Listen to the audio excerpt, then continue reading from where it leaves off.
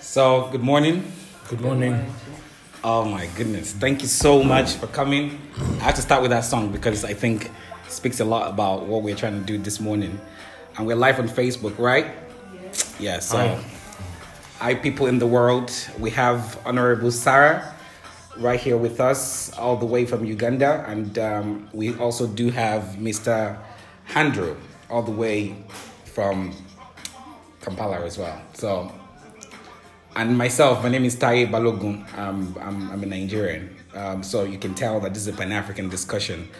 We're concerned. Sarah, you've been in politics for how long? Since 2011.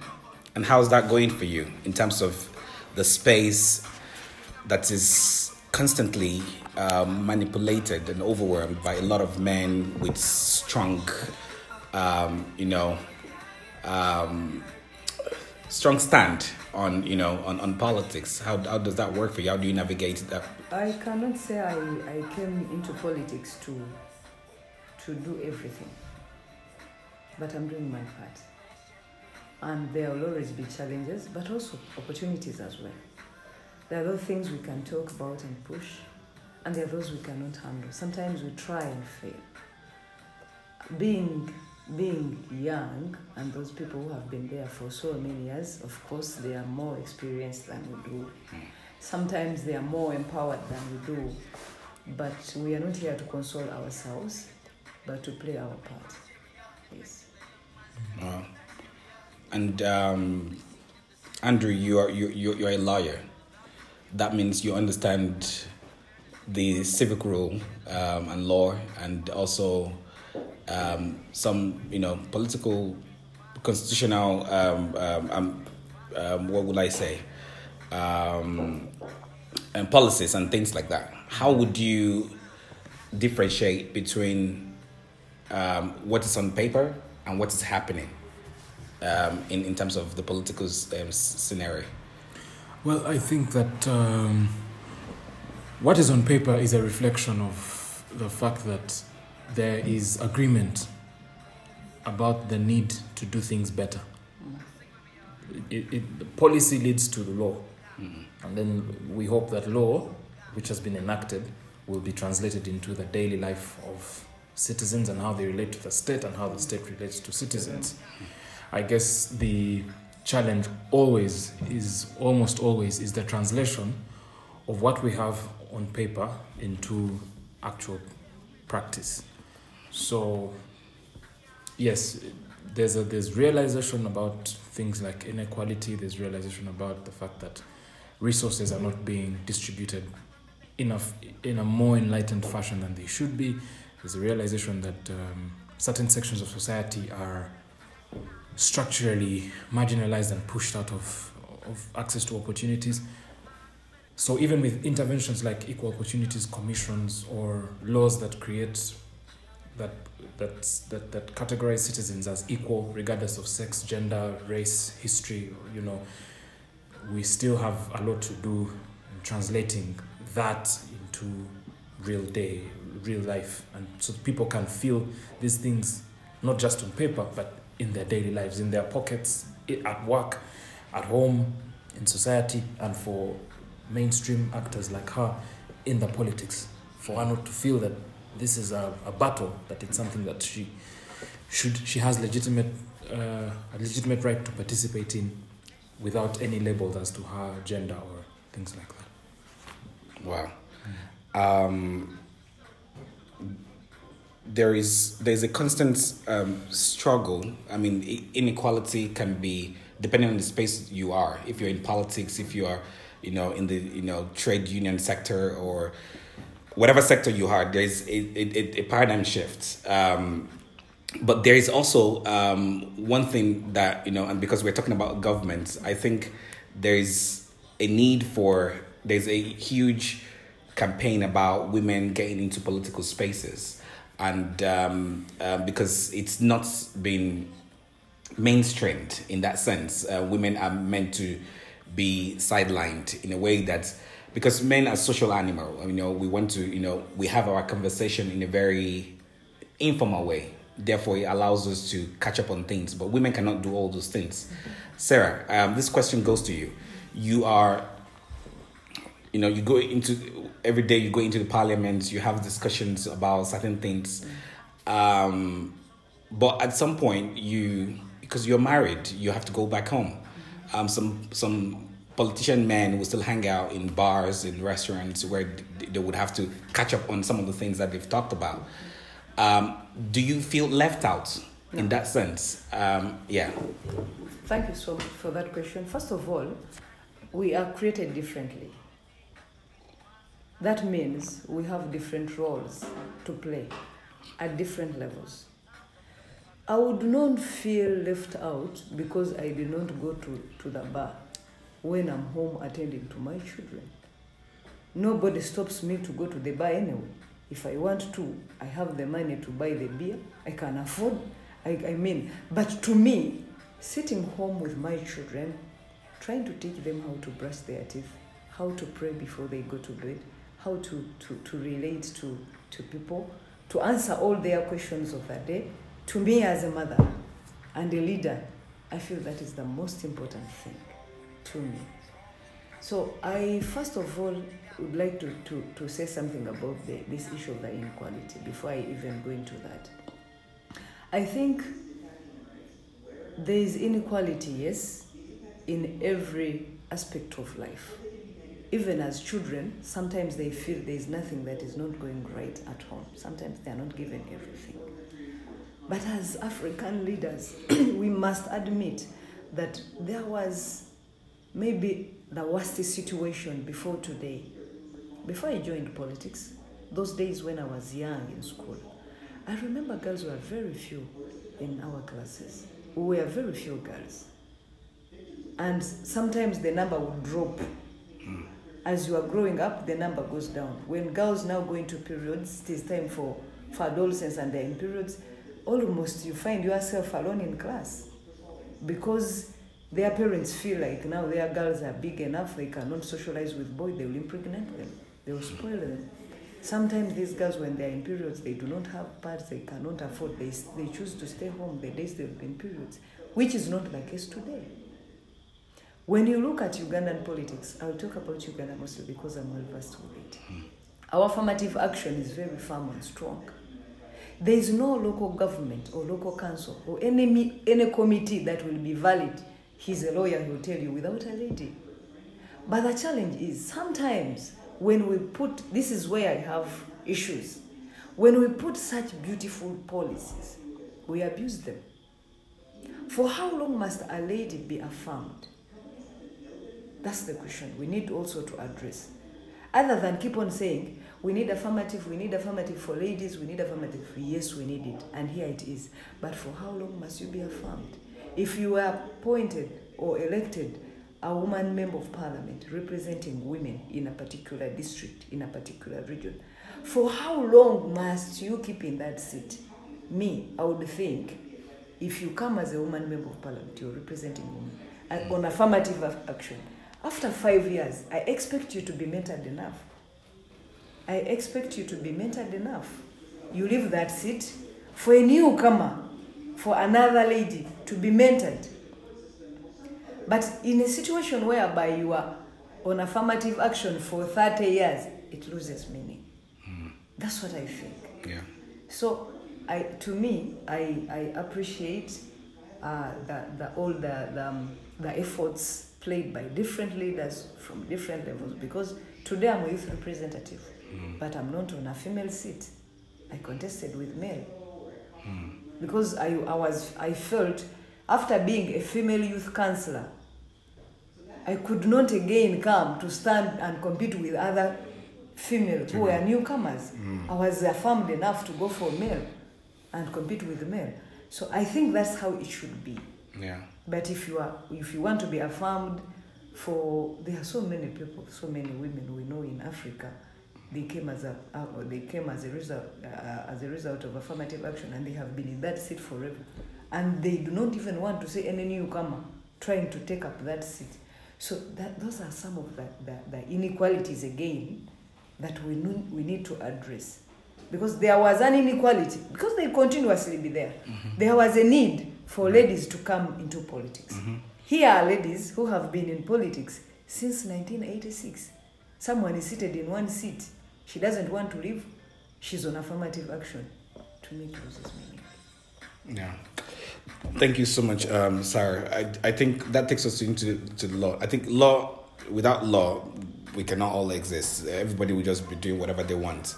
Do you think there is enough, the same way it's, young boys would, gear towards joining into politics? What do you think is the problem for young ladies? Is there no policy? Is there no law that guides young girls or to affirms young girls to say, get into political spaces, go and represent your county or your community in that sense? The place of law, I hate to burst your bubble, is, and this might be surprising coming from a lawyer, is limited. The place of law in political or social change is fairly limited, because a law, you cannot legislate societal questions and think that by that legislation you have thereby resolved with totality whatever is before you. Let's appreciate that these inequalities are first perpetrated at the smallest units of society and then grow and become a societal thing, a community thing. There's inequality at the level of education, the level of access to healthcare. She was talking about sanitary towels and other provisions for young girls. There is inequality at the level of nutrition, the mental development, child upbringing, and so on. Access to energy, information, opportunities for study and career growth. So if we resolve those, laws will only be the icing on the cake. But law in itself, by itself, may not be able to correct. If you think of this as a ship sailing in the sea, we may not be able to turn this ship around and get us to new bearings where we have equal opportunity for everybody. So while, in fact, I would agree more with things like encouraging young people, training leadership at the young level, primary school, secondary school, so that people have, all these young people, regardless of gender, have skills, have exposure to contest for elections, for head prefect, for timekeeper, for, all these things, so that they grow up knowing that this is something that is a legitimate pursuit for anybody, as long as you have an idea, you have some vision and things that you want to do for the constituency that you're representing or leading. So law, in my view, would merely be an affirmation or a safeguard to ensure that these interventions in society to stop these inequalities are protected and kept, and kept there as a matter of law, not so much as a matter of trying to enforce social change. You can pass hundreds of laws a year. If you do not intervene at the micro societal level, you may not get very far in terms of traction. Can I add something? Yes, please. Yeah, thank you. I think we also need to do something, just to add on what he said. We need to change the image of leadership in Africa. Today, when you go in a nursery school where children are 5 years and maybe below, or 7 years and below, and you ask them, who is a politician? The answer will be a thief. Because this is what we tell them. This is what our societies tell the children. These children will grow hating politics, and whoever will choose to join politics will be ready to be part of this. You get my point? Yeah. When you look at the Asian cultures, they treasure politicians. They treasure leaders.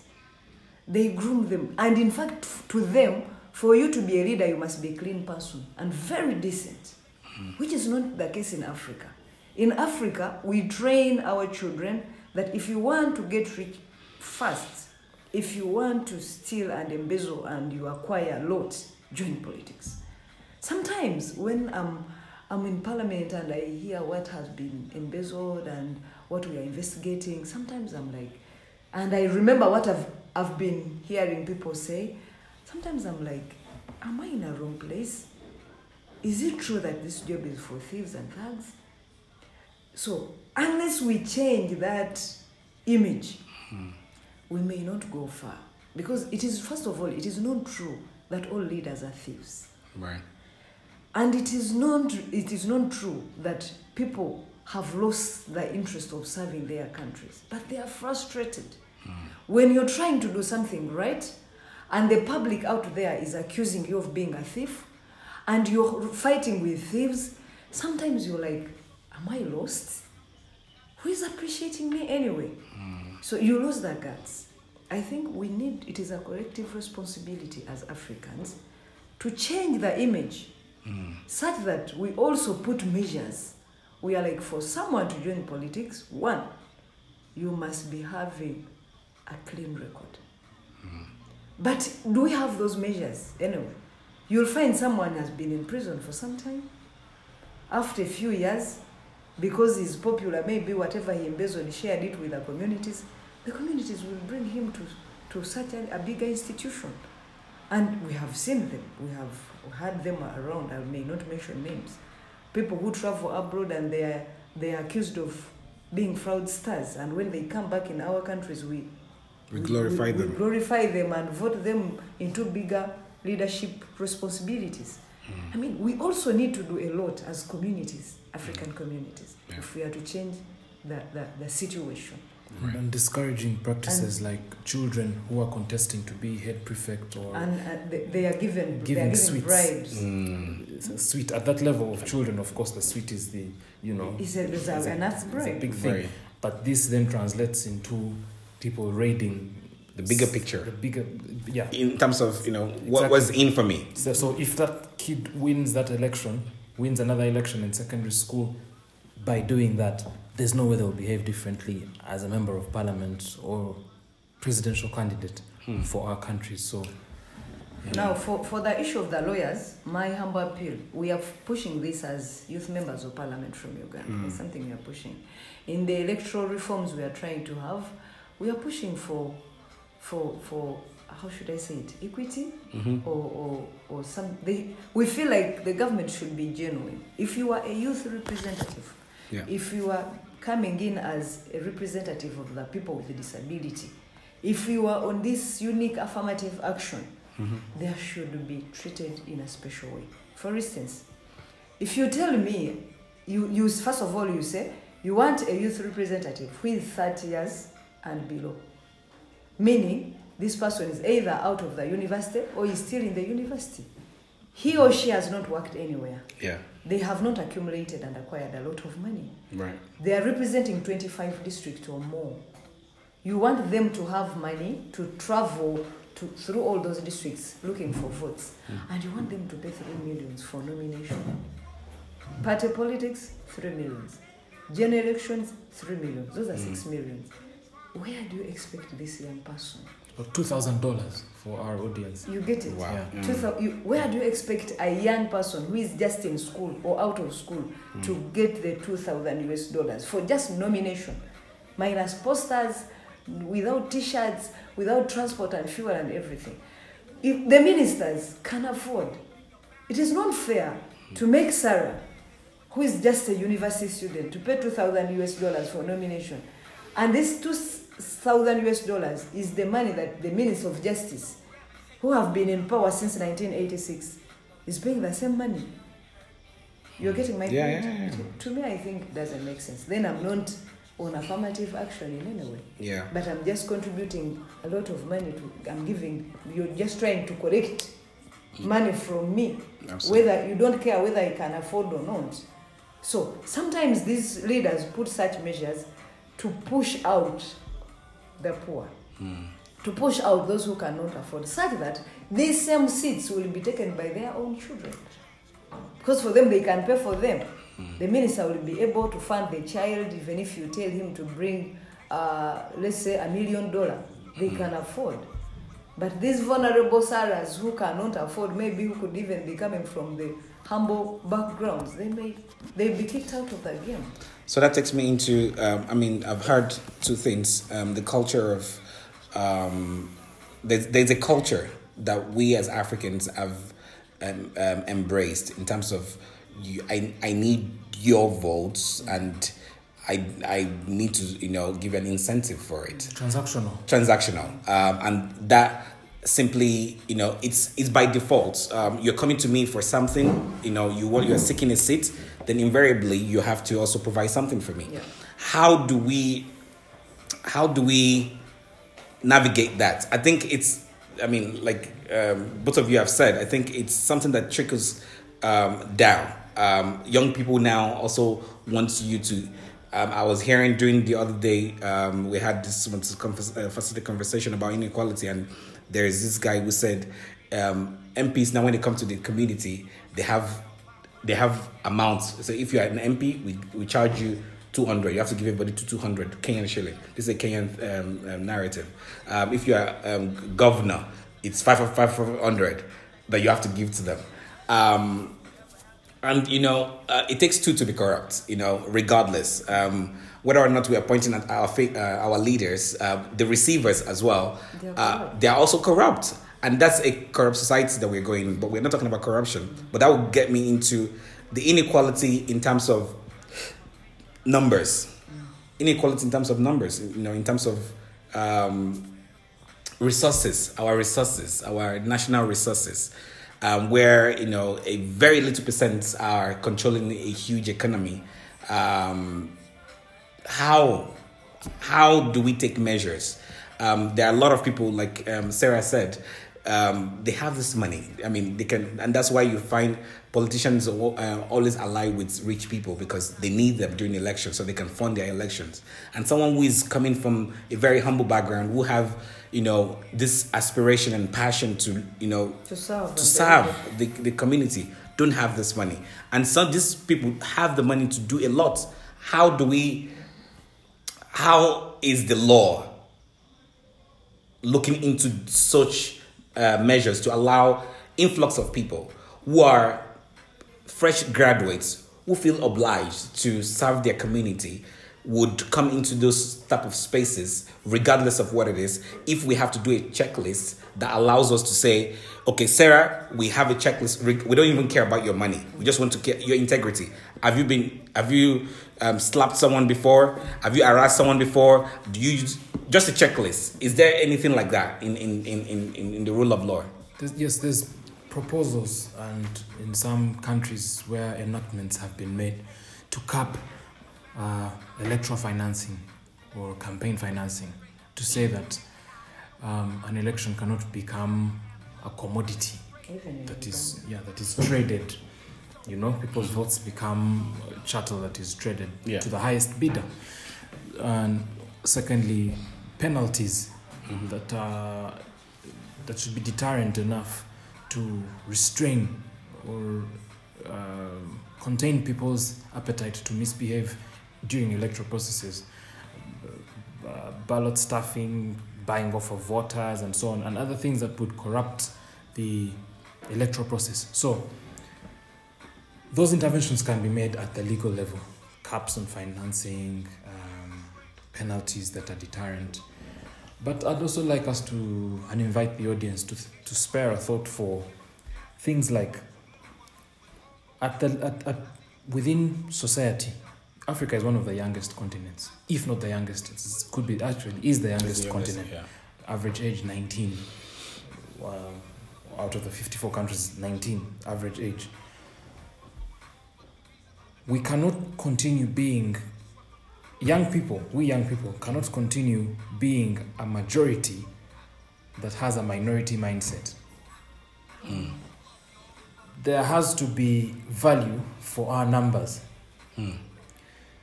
The power in us is greater than the people in power. What it takes is to mobilize and organize ourselves into such form as shall be able to influence what we actually want to see, the Africa we want. It really rests with us. laws can be passed, but that how they are translated, how the rubber meets the tarmac is for us to actually, Determine. show up and, Right. and determine the outcome, as opposed to we should, and this is not in any way to discourage our love for arts and music and football and all these other things that we love and Yeah. take time in, but there is certainly a case to be made for Africa's young people to be more present, constructively engaged, and participate in these processes if we want to have what is due to us. The very people we are complaining about now, the so-called elders, showed up in their time and did what had to be done. We ought to do as much. Just to add a little, Yes. just like I told you that I'm well versed with Ugandan Parliament.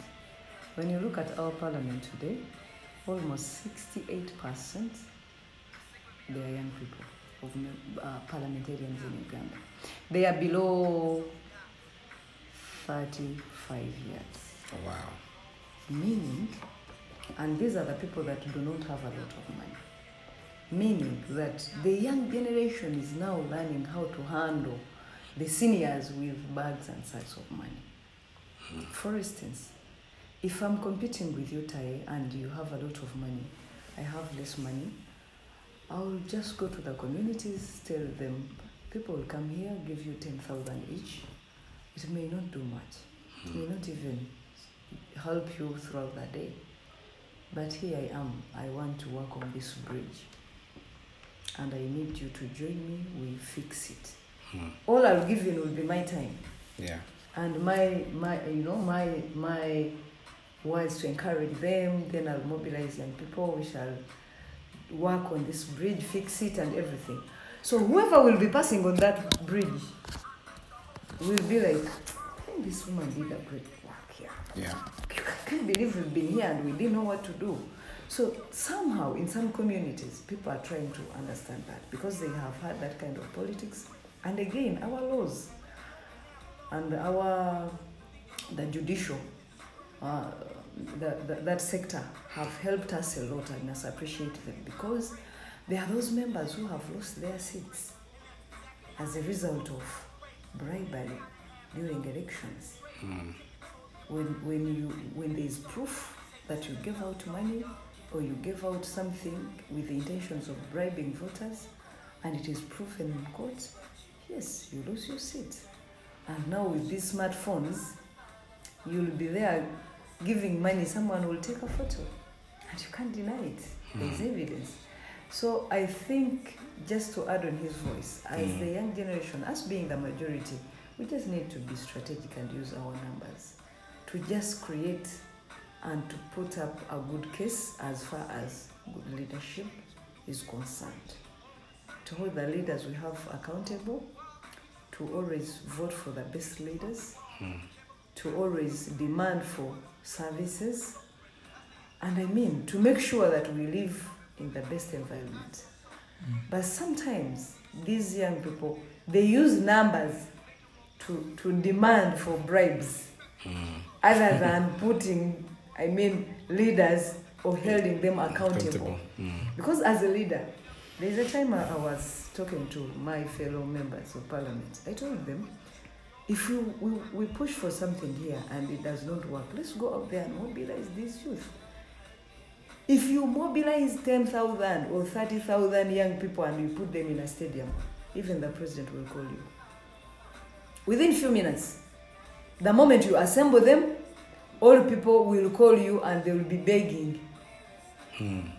Because nobody, no leader can want to put a fight or be at war with 30,000 young people. They will all come and be like, oh, sweethearts, what are you doing here? Why are you here? How can we help? How can we join you? How do we be part of this? Because that is the language they understand. Exactly. But sometimes the way we do it in a wrong way. When we come, we start throwing stones. Now they have reasons to fight back. Can we gather and sit together in a peaceful manner and we start discussing these issues one by one all of them will come and they want to be part of us. Yeah. There's there's a saying. There's also a saying that people from the bottom are powerless. But Mike, I in the last couple of months I've been saying I'm really scared about the future of this continent because of the young people that we have. Simply because young people are very easy to lobby with something very tangible, and therefore Sarah can have 1 million followers on Facebook and Twitter, but might not have physical people who can lobby around her when she needs that that support, and that translates into the invisible followers that we do have. And in terms of when there is a political rally and you usually don't have the educated ones around you, because the educated ones are so prim and proper that they don't want to get on the street with you on a rally. So you have the ones who are not educated are the ones who... So middle class actually do us more bad than good.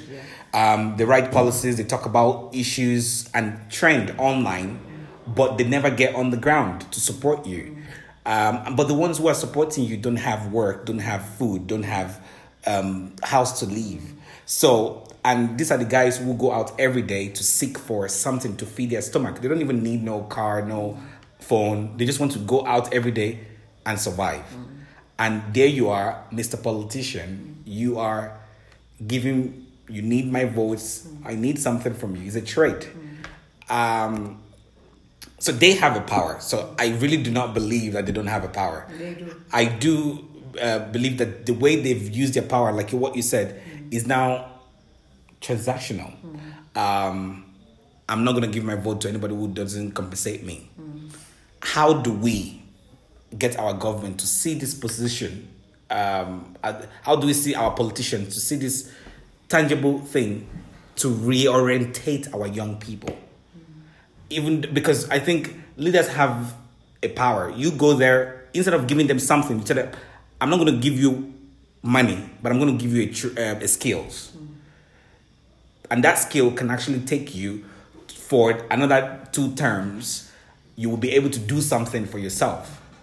I want to open a, fashion house and bring tailors, and you guys will learn how to do. I'm not going to give you money, but the best amongst you, I will sponsor that person and open, like something like that. I think that's how we need to go, because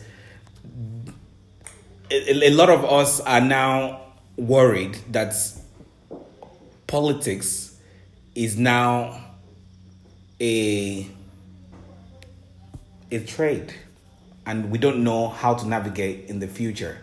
So, Sarah, this question goes to you. What shall we do? Tai, I may disappoint you about what I'm about to tell you. Before I joined leadership, I used to think like the way you do. I had the passion to help.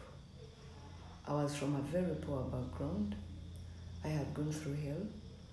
I needed a few things to stand on my own. I thought so many other young people were like me. When I joined councillorship at Mukono District Local Government, I looked for my friends in the country and outside the country. We bought the first tractor because we had land, we had seedlings, we had everything. I went in the council and told the council that my colleagues who are councillors. First of all, I lobbied and I was the chairperson for production and natural resources and agriculture, fisheries and all that. They are part of that. So I was the chairperson of the committee. I would determine what is given where. I was at the center of allocation of resources in that particular sector. So I got some money from friends and donors, and then I made the government give us seedlings and land. And I thought, I sat with the leaders, the youth leaders, and we agreed we could go agriculture because we had a lot of market. We had the Uganda Christian University Mukono within in the town center. We had the loads, I mean, where we could even sell our foods. Mukono being a big town, people don't have farms. They buy everything in the market. So we had all the chances to make money and change the livelihood of the young people. But when I got the tractor, I got the land, I got the seedlings, I called these young people to come and we start. The first day, they were over 200. The second day, they were over 100. The third day, they were only 20. The number kept on reducing. Almost at the time of putting seedlings in the soil, I was alone. I had to go and look for prisoners. To look for who? Prisoners. I had to hire prisoners to do this work. Wow. We had almost 50 acres.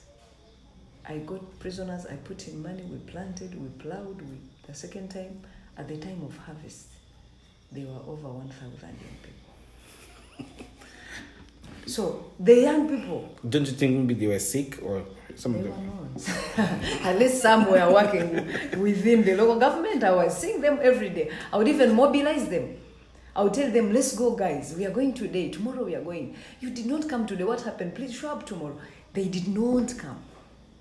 At the time of the harvest, Over 1,000. over 1,000 showed up. I mean, it is so painful. And even when I went to Parliament, later on I mobilized more tractors. I got almost 25. I gave one tractor per district. We've done all this. But sometimes, when one district in particular, Mubende, when I gave them a tractor, they sold it at the spot to one business tycoon in Mubende district.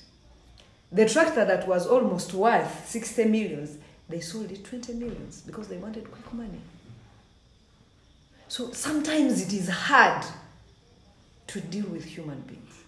The way you feel for them, sometimes they're... So when I went home, I sat with my mother. I was depressed. I even got sick, by the way. After selling that tractor, I was so hurt. I was like, how I wish they had given it back to me. But I had no option because they had sold it. So I went to the guy. It was a long process. I went to the Prime Minister. I begged him to talk to the guy. He talked to him. We found a way of refunding his money. We brought back the tractor. But for them, they sold it. Now, when in that kind of stress and trying to see how to figure it out, my mother realized I was down and depressed. She asked me, what is the problem? I did not want to tell her because she would discourage me. And I was interested in what I was doing. But after like 3 days, I told her. She told me something that sounded selfish, but when I internalized it and thought about it, she had a big point. My mother told me, Sarah, not everyone that is supposed to be rich. Getting rich, changing your livelihood, changing your status, is by choice. She read for me a verse in the Bible of Jacob and Esau. He told me Esau and Jacob were twins. She told me they were twins. Yeah. And Esau was the elder brother who had the higher chances of being the heir and everything. But out of choice, he sold his blessings to his young brother who gave him the millet flour just to eat there and then. So she told me, wealth, good livelihood, lack, opportunities. I mean, grabbing opportunities and changing your livelihood is by choice. You cannot force people do what you think they should do. Absolutely. So if you don't think all people, you will change them. You do your work. Whoever feels or grabs the opportunity and is seeing an opportunity, they will follow you. Those who don't, he also gave me so many examples of Jesus, of how Christianity is free, but some people choose not to be. Salvation is for free, but some people choose not to, and they are comfortable that way. So she told me, my daughter, don't stress yourself. This is what is happening in African communities. In Uganda, we have youth livelihood, we have NADS programs, we have so many programs. I've myself taken seedlings up to the gardens of some young people. When you go back after a week to monitor, to see if they have planted them, they leave them there and they dry up there. When you've put in transport and fuel, you transport them from Kampala, where the Ministry of Agriculture is, to the villages, as far as Masaka. You distribute them in the villages. You go back the following day, they tell, or after a week, they tell, oh, Honorable, what are you going to say? We are sorry. We did not find to plant, you know. I had someone called me for a job. I went there. I got issues. You know, Honorable, planting these things, those are now other people. It requires some small money. I need to get someone to dig holes and then I fix these things. I mean, you're shocked. You're like, oh, sorry. So you didn't have money to do that. Sorry, dear. Okay, maybe we wait for next season. You can't do much because they are your bosses, they are your voters. You cannot abuse them, you can't beat them up, you can't do much. You're just in shock and you walk with your misery. Yeah. Sarah, that's very enlightening. And maybe before you go, you give me your mom's number. I need to talk to her. I need I need some wisdom. Yeah. Andrew, there's a guy that kidnaps people in Nigeria. And this guy was, you can check out YouTube. Is big time. He may, look for rich people, politicians, kidnap them, and he asks for 20 billion, I think I'm exaggerating, like $20 million. Yeah, $20 million, $50 million, dollars. He works in dollars. He has ignored Naira. And he's been doing it for a long time. So finally he was caught. Yeah, he was caught last year. And they put him to, with so much beating, they went to his house. He stays where the rich people are staying in Lagos. They showed, everything that he was doing.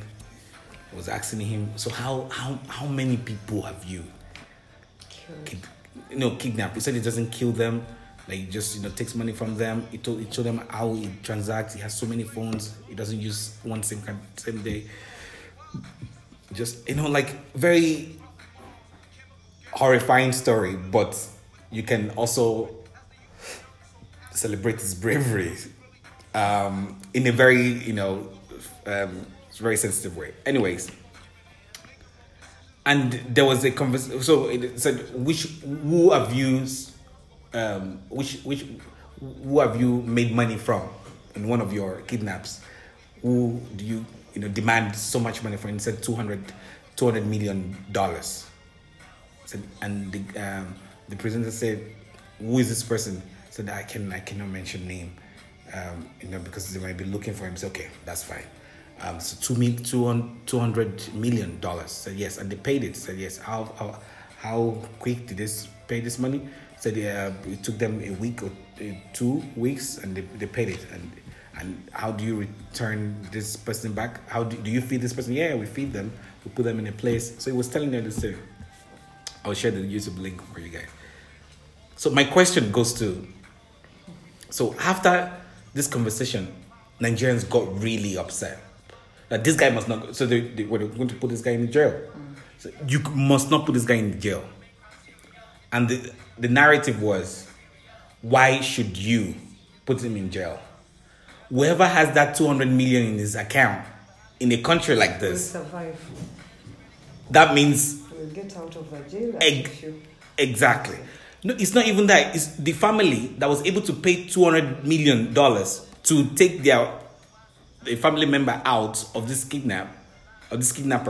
That means they are doing something, corrupt in terms of corruption as well, because that's a huge amount of money in a country like this. And these are, politicians who are supposed to serve the country. So this narrative is becoming, and a lot of people were like, they need to question the guy as well. Where did they get the money from? And even the bankers who are helping this guy bank his money. Where did, all this is, there's a chain of corruption before it gets to him. So my question to you, Andrew, is how do we even measure, our political ambition versus our the ambition of just embezzling money. Why don't we have such, such passion for humankind in our political system in Africa at the moment? And is it a problem of the past? Is it something that we are, and I think, they say, the lawyers have a way of, understanding human behavior in the sense that, predicts what the future would be. What would you think? The legislator here hinted on the answer earlier. The state, or politics for that matter, cannot be the most attractive source of livelihood in a society. The failure of the private sector or entrepreneurship, private investment, job creation, things like that. When those things fail, and the most attractive thing that anyone can engage themselves in is mainstream politics, and not politics for purposes of transformation, like she's been saying, but for purposes of transactions, you will have offshoots like those. For me, that's an offshoot of a failed political system, where someone all of a sudden realizes and says, there's actually a lot of money, and I can't make it if I trade honestly, I open up a business and do honest work. Mm-hmm. But if I invest in kidnapping, facilities to keep these people, financial institutions to fund, to do the wiring of money and so on, I'll actually make more money than I would ever have made if I, had engaged in legitimate business. So I think it's about what we do in terms of ordering priorities on which sector or which area of life we want to be, we want citizens to be engaged in the most.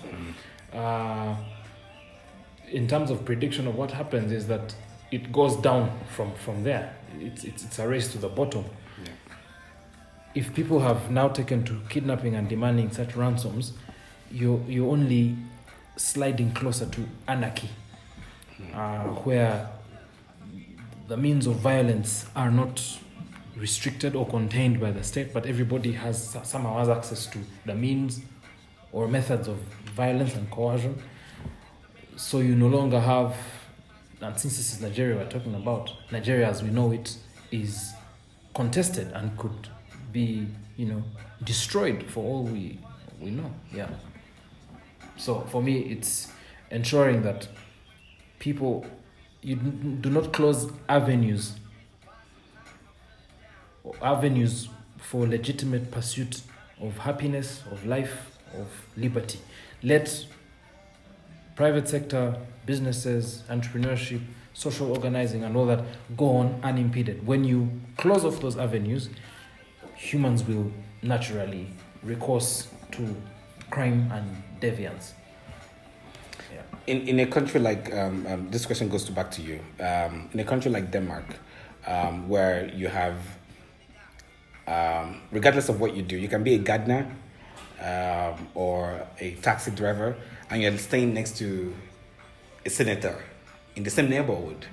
And in as much as they are, because the more money you make, the more tax you pay. Therefore, a lot of people are cutting down even though they're making more money, they're cutting down their lifestyle so that it enables them to also do.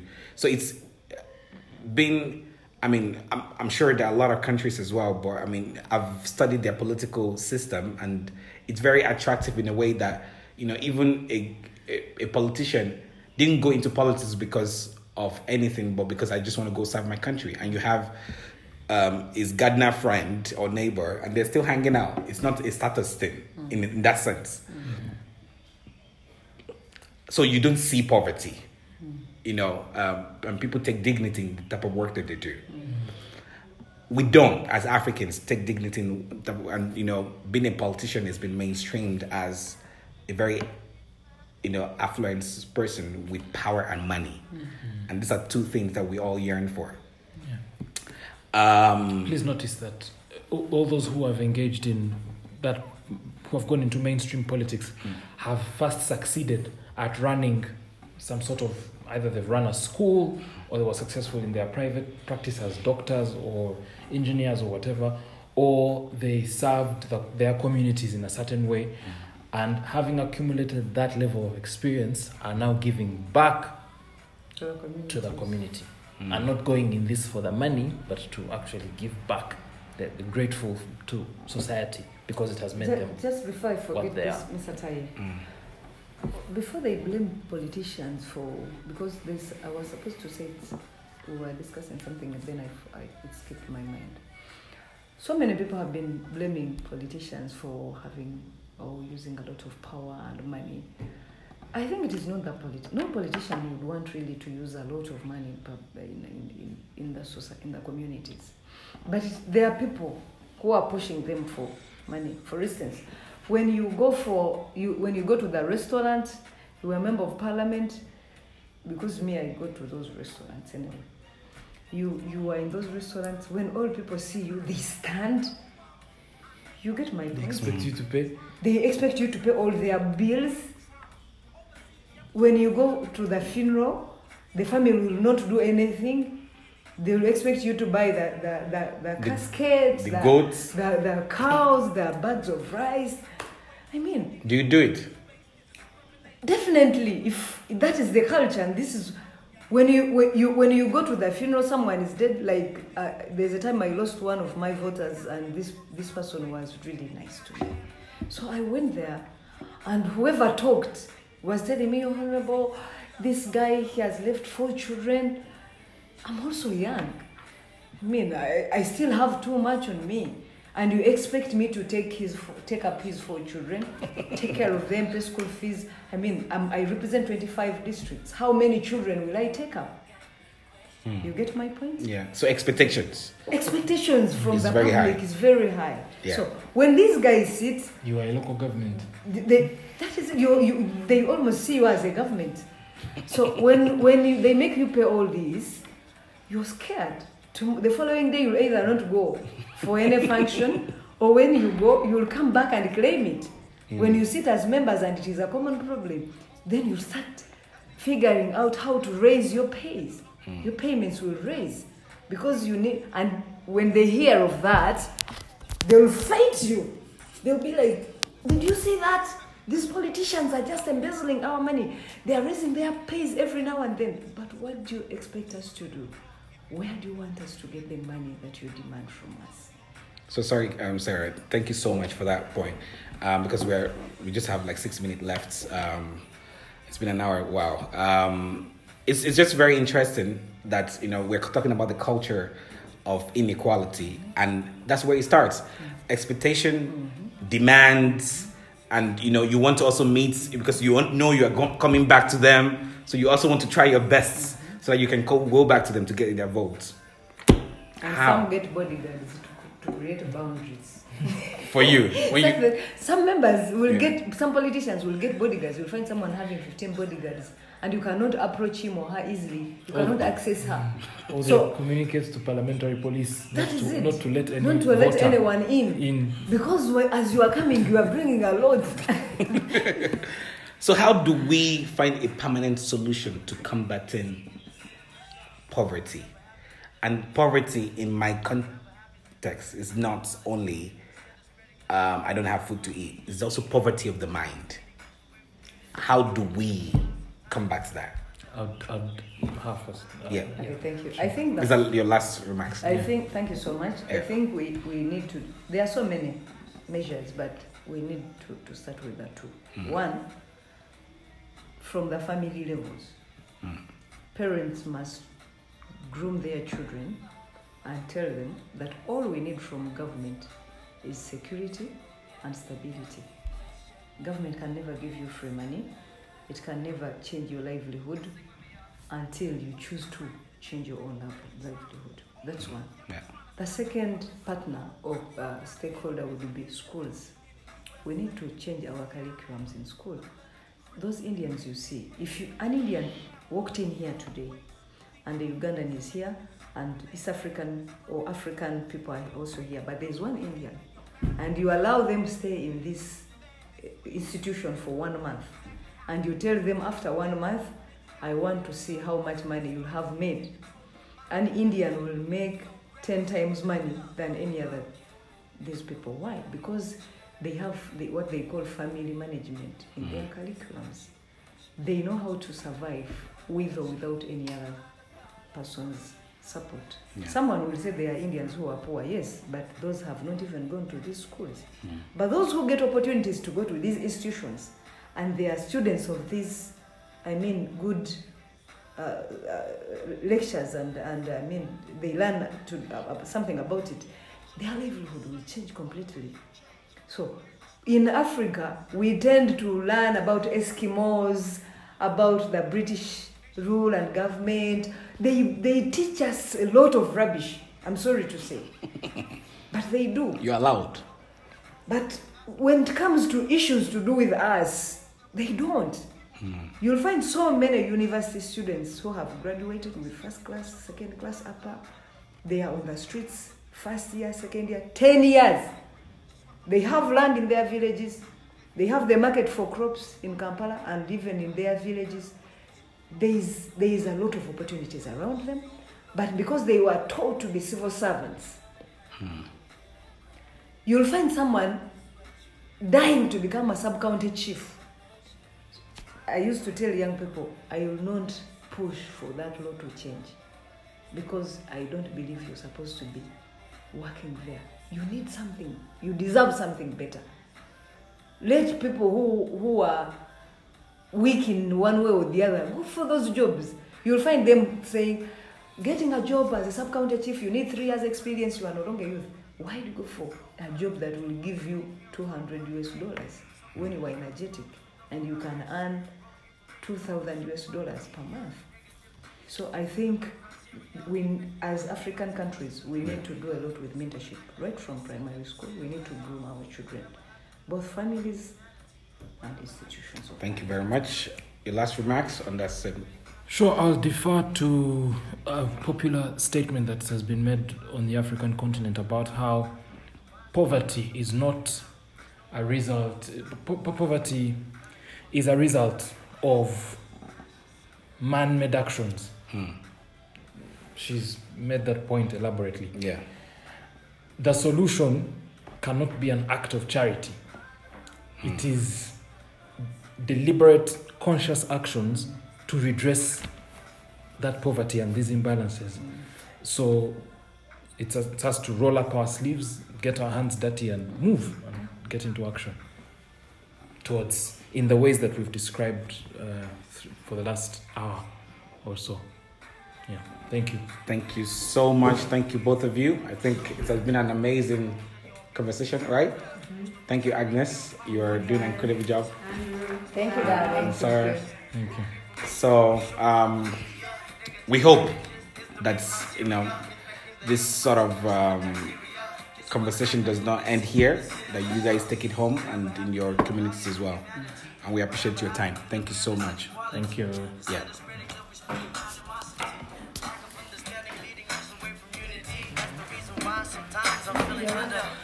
you.